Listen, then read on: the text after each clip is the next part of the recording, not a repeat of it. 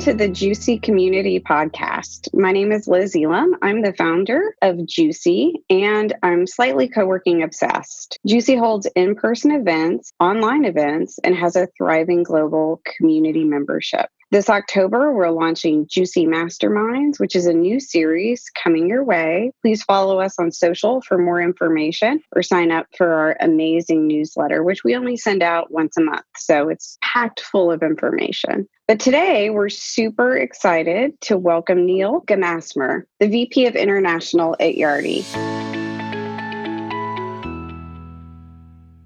First of all, Neal, thank you so much for coming. And we would love to hear how you're doing. It's a crazy time. Yeah, Liz. So first of all, thanks so much for inviting me. It's great to be on the podcast. It certainly is an interesting time for so many reasons. And I don't think any of us would have thought either at the beginning of 2020 or 12 months ago that the world would have to a degree changed because of the situation with COVID over the past 6 months. But it's been fascinating both from a personal point of view and on one side, I'm normally on an airplane once a week. And like many others, I haven't been on an airplane for about 6 months. And my last trip was to London in early March. And luckily enough for me, my family and my wife has not kicked me out, nor have they changed the keys to home. And the second big observation would be is that our global organization now, about 7,300 employees at Yardi, all shifted to a working from home environment too, except for about 2% of our employees. And that's gone resoundingly well. And it's interesting how everyone has to embrace technology to make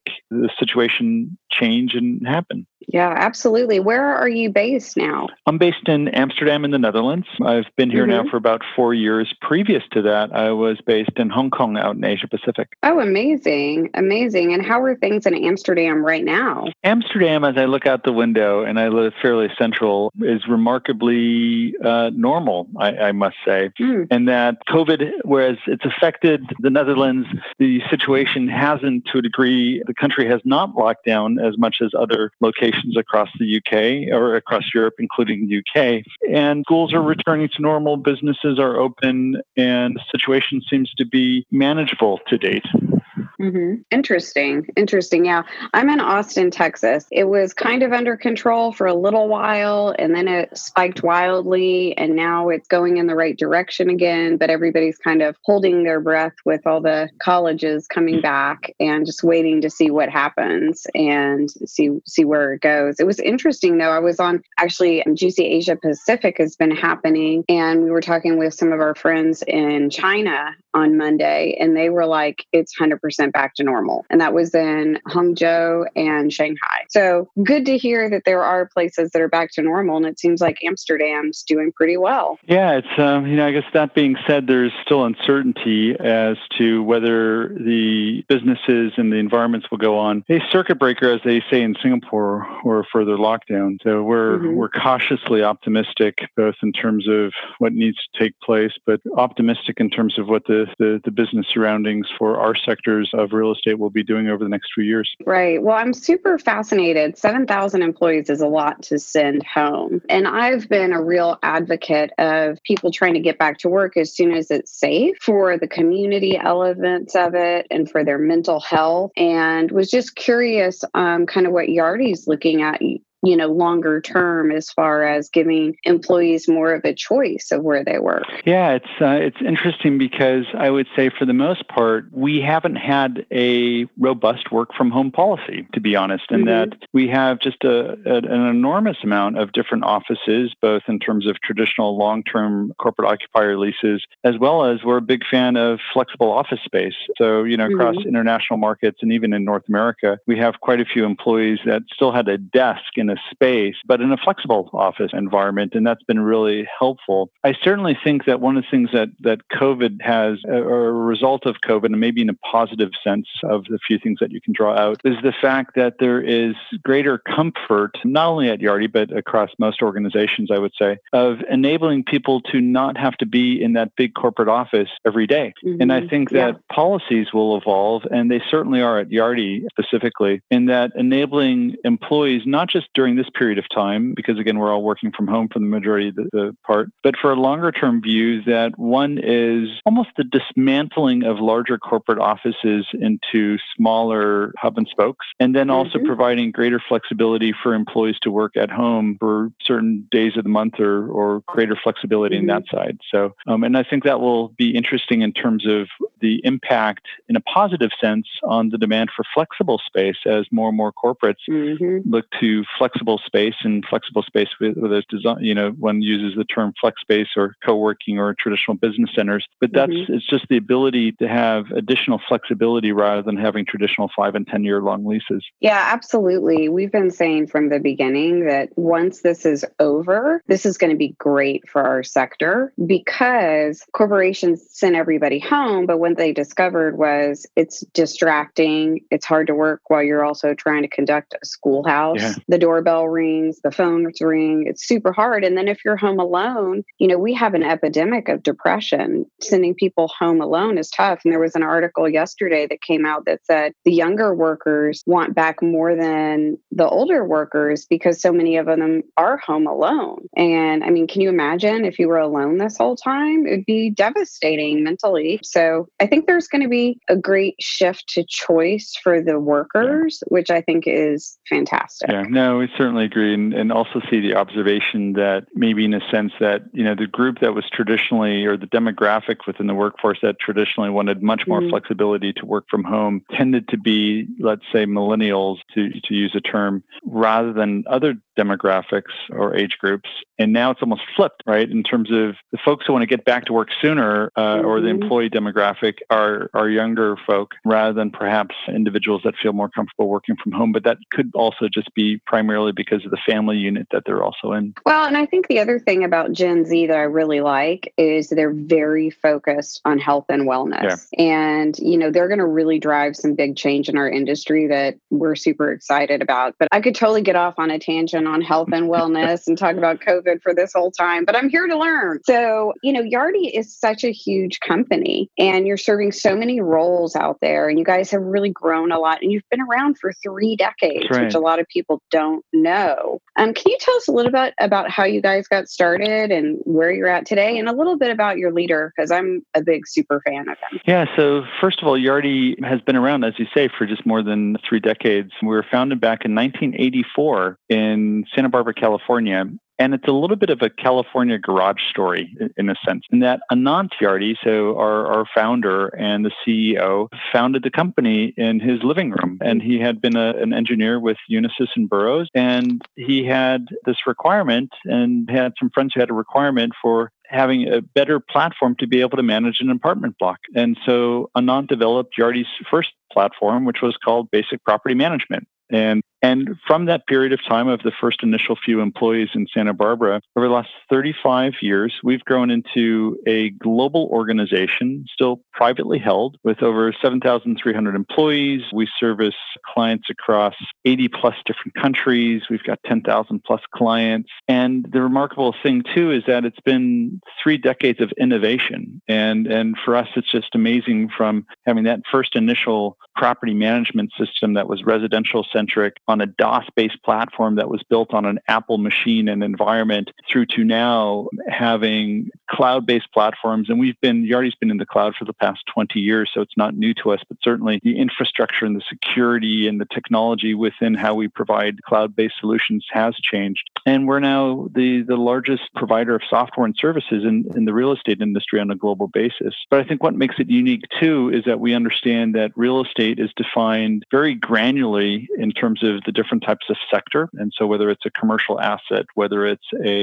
so within commercial, whether it's retail, office, industrial, and all the subsectors, whether it's in multifamily and residential and student homes and their housing and military, subsidized, affordable, and then this co-working and flexible space. And so so over the last 3 years, we've been investing heavily into this category because we feel it's so important in terms of how corporate occupiers and owners and investors are going to look at the importance of having flexibility in terms of how they manage real estate. Awesome. And, you mentioned you guys are still privately owned, which is amazing. What influence does that have on the business and how it's run and the culture you guys maintain? I think that's a great... You've got a great reputation. Yeah, I think it's a great question. I think that there's, part of the corporate culture on our side or the ethos, the DNA of Yardi is very much focused at taking care of our clients, taking care of our employees, and growing the company. Obviously, that's important. And over the last 35 years, we've grown average 15% per year.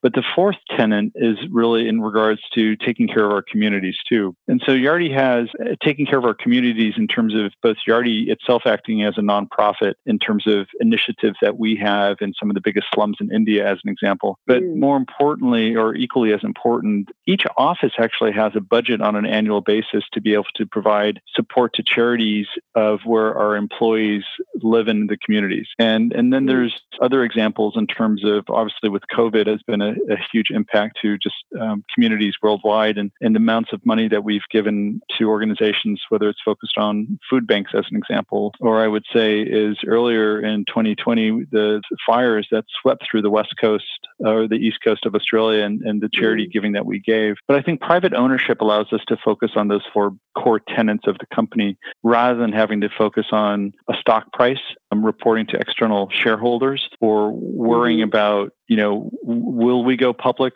and kind of creating a different behavior of employees. And so I think that's been really important for our ability to build culture and then replicate that culture as we've also expanded into international markets, is stay focused on the space, stay focused on innovation in the space, and be able to add value to clients and our employees over time. I love it. It really sounds like you guys have a real culture of giving, and that's amazing. That's great. And one of the things I recognize from Yardi during this time is I speak to Yardi folks all over the world, and what I loved was everybody told me you guys had the same focus, and it was like, put our own needs on the side and go focus on our customers, and don't even worry about the profitability right now, just help people. And I was like, that's amazing. And then I heard it over and over and over. And it actually reminded me of my days at Dell. And when Dell was private, everybody knew the Dell business model and anyone in that company could tell you about it. And to me, that was one of the great strategic advantages. And when we went public,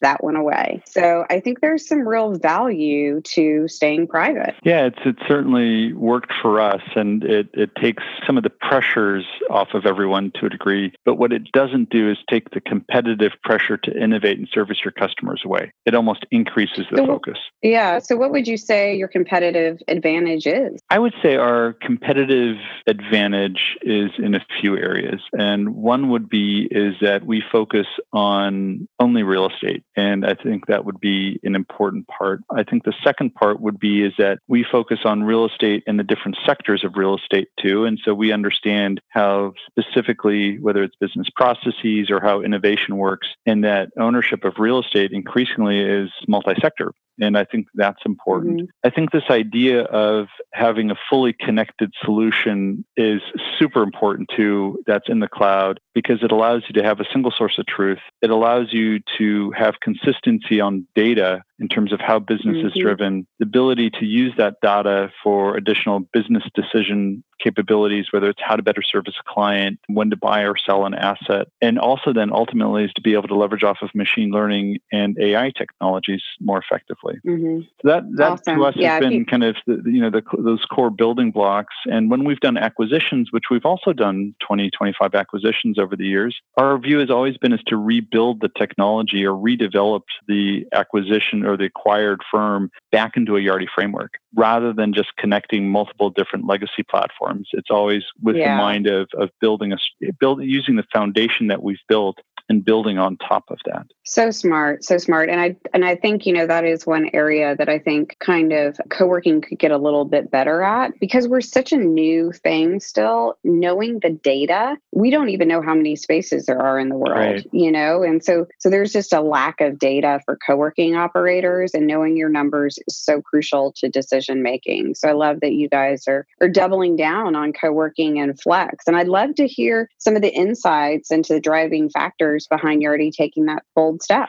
Yeah, so a few thoughts and observations on our side. And, I guess we have to turn back the calendar by 3 years. And one is certainly that there was disruption in the flex space caused by the likes of WeWork and others. And not to say that they invented the space, but there was kind of a paradigm shift there. Mm-hmm. And so that was interesting. But what we also saw is an increased demand from clients, traditional large corporate owners, that having flexible space was going to be part of their plans. Mm-hmm. And the second part, too, what we were hearing from our large multifamily clients, so clients who own large apartment or communities, by which they were also looking at increasingly having flexible office space or facilities within their communities, so that it would also enable a different option for people who were working from home or entrepreneurs who didn't want to work out of their living room or their bedroom, but could have a space in a multifamily platform. And so that was kind of the impetus for us to invest. And we did 2 acquisitions in the space. One was of One Systems in the US,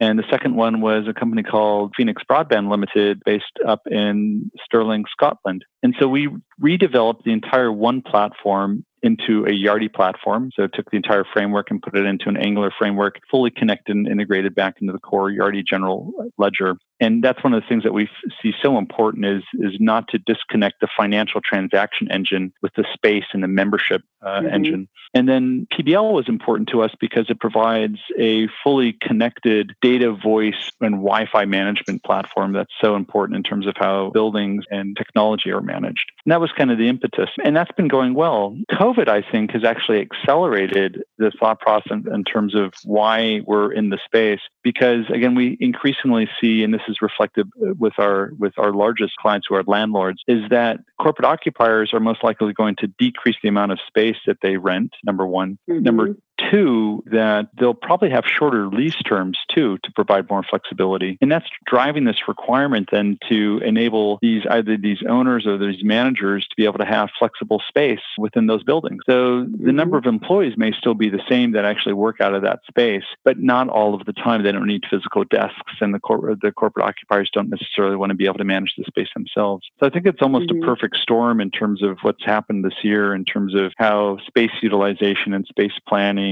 and how corporate occupiers are going to allow their employees greater flexibility from working from different environments. And the flex space is just such an important part of having a technology layer that meets those requirements as well. Yeah, we're really excited that COVID has accelerated some of the things that I think needed change. Yeah. So it's really, I think, going to be super fun to watch. So, speaking of the co-working / flex sector, how do you see that developing over the next 5 years, especially considering COVID and what impact it's had on people's ability to work away from the office? Well, one is I think that the model or the models and the variations of flex and co-working space are going to become more varied. And an example of that would be traditional business centers, which are mainly one lets space to organizations, but there's no membership component, right? You rent a 5-person office in location number X. And now these days, you also have concepts of memberships, which isn't new necessarily, but also then the ability to rent meeting rooms and other components. And I think all of that will become much more combined. And I think that in itself will then challenge the traditional operators in terms of how they provide flexibility to their customers, members, clients, in terms of being able to service those type of needs. So, I need long-term space, but I also want casual space. Ideally, I want to be able to have space across town, not just in one location. I want to maybe just rent a meeting room. I need additional amenities, et cetera. To the point that it's no different than as you go to booking.com and you then need to be able to book your hotel, your rental car, your airline, to other amenities and travel perks that you want to be able to do. So I think that type of e-commerce engine and that thought will be prevalent in the flex co-working space. Yeah, I think it's also going to be interesting to see what some of these landlords and developers do, because it's like, If you've got a great coffee shop in your space, do you then decide that you're going to go into the coffee shop business? No, but a lot of times they see a really good co-working operator and they're like, oh, I can do that. And they think it's just, desks and coffee, and it's so much more than that. Yeah, I think it's interesting. I think if, an example would be is one of the fastest growing co-working companies globally. It was all going really well until they started losing people and the people became disenfranchised with the brand and the service levels crashed. And that's our experience too, in that, and we have, X amount of different offices. And it's a people's business at the end of the day, right? And so, it's that mixture between, okay, you're renting, at the end of the day, it's renting space. But the more that you do on the front office and the more that you do on the amenity side, it's a hospitality business at the end of the day. Totally. And quality is, that's a very different business than just space management. Totally. Well, switching back a little bit over to Yardi, how has business been over the last 4 months? And what are you guys doing differently? And if anything, how is having insights from the real estate sector helped you inform your decision making? And, question number 7 in this is, what do you think is going to happen to the real estate sector after this? So we were exposed quite early to COVID because we have operations in Asia. And so we have an office in Shanghai, Singapore, Hong Kong, and Tokyo as an example. And so those closed down fairly quickly in the cycle back in February, the first few weeks of February. I would say that we've been pleasantly surprised at the continuation of business in terms of a few things. One is that our existing clients and projects that have been underway, for the most part, they've accelerated these projects because they now see the importance of being more digitized, and that's a broad term, but having better platforms in place that allow them to communicate to prospects, members, tenants, residents, their internal employees and suppliers. That's more important than ever to be able to do in a digital format. And so those large projects and small projects have continued. And I think the overall transition from working face-to-face, which primarily has been the mode, to working online, whether it's via Zoom or Teams or, choose your online platform. And then the second thing that we've seen is an increased amount of adoption of certain products to enable this from the installed base. And we've also been seeing more inbound demand, both in terms of, I would say, casual inquiries. Those have continued, but then also formal requests for proposals, so RFPs and RFIs. And so at this point in time, we're cautiously optimistic. Yet at the same time, we're curious to understand and appreciate that COVID still brings a lot of uncertainty. And until employees of companies feel secure to go back to work, i.e. corporate occupiers, in terms of, London right now as an example, there's statements that less than 20% of employees of companies in London are back to work. The majority are working from home. And I think, as long as that continues, there's still a large amount of uncertainty in several aspects of real estate. And so I think this will then be something that we'll look out for. But again, we're cautiously optimistic, and we continue to invest in our operations overseas and expand our operations overseas. So one last big question, and then we'll have a fun question. Where do you see that technology will have the most significant impact in the coming decade in this sector? I think that the biggest impact will be is the continued disruption of being able to minimize the amount of interaction that you need with, I'll say, people to do a transaction. And an example being the same amount of disruption that's happened in the travel industry. And if one looks back pre-internet times where you had to go to an airline's office or a travel agent, and that's how you would do all your bookings, that no longer is the case. And I think, that would be a base example by which over the next 10 years, the ability to do a transaction online, whether that's rent a space, rent a meeting room, do a payment, change a reservation, whatever it may be for real estate, that will be more frictionless per se. Yeah, I think that's super interesting. And I recently read that your company motto is take care of clients, take care of our employees, take care of our communities, stay focused and grow. I love that. Do you feel like you guys are on track over the last 4 months? That's a good question too. I would have to say an 8 or a 9. And rather than saying a 10, because there's bound to be improvements in anything one does, and realize that, through the learnings, one could say in terms of preparedness, but I would say, an 8, 9, close to a 10 rather than a perfect score. Well, amazing. I love that. And I love your humility. I think, like I said, I was so impressed with the way the message was very consistent. And I absolutely love y'all's focus on helping change the world and addressing areas that are struggling. And it's very admirable and unique. So bravo. Okay, now for my one fun question. So I am a avid traveler, so I love asking this question. So clearly you've been all over the world, Neal. I'm not giving you a ticket, but if I were to give you a ticket to anywhere in the world that you've already been and you can go there tomorrow, where would you go and why? So that's actually an easy one. So I would go back to a place called Missoul, Missool Eco Resort. It is a dive resort in Raja Ampat in Indonesia, and it takes forever to get there. But once you're there, and it's a relatively small resort, it was founded about 8 years ago, and it was established on an island that used to be focused on shark finning. And so the area was desolated. And it's this amazing story about this couple and who have created a eco resort, but more importantly, have taught the local communities in this part of remote Indonesia to respect nature, not to overfish,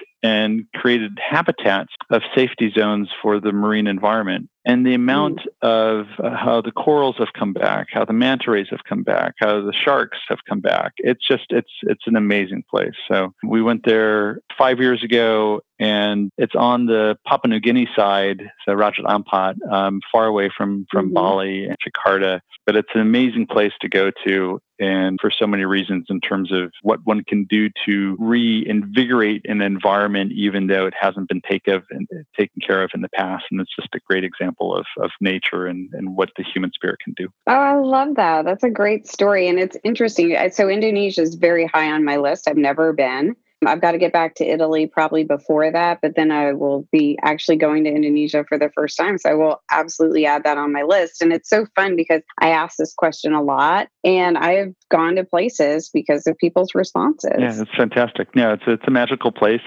But at the same time, there's lots of magical places around the world. And it's hard. It's actually a really hard question, but it's certainly during these times some place that my family and I have always wanted to go back to and will, but it's far away too. Yeah, absolutely. Well, I hope y'all get back soon. Thank you so much for giving us your time. Yardi is such a great company. We love working with you guys, and we super appreciate your time and getting to understand more about where you're at. And we look forward to watching your journey from here. So thank you so much, Neal. Liz, thanks again so much for having us on today. Really appreciate it. Of course.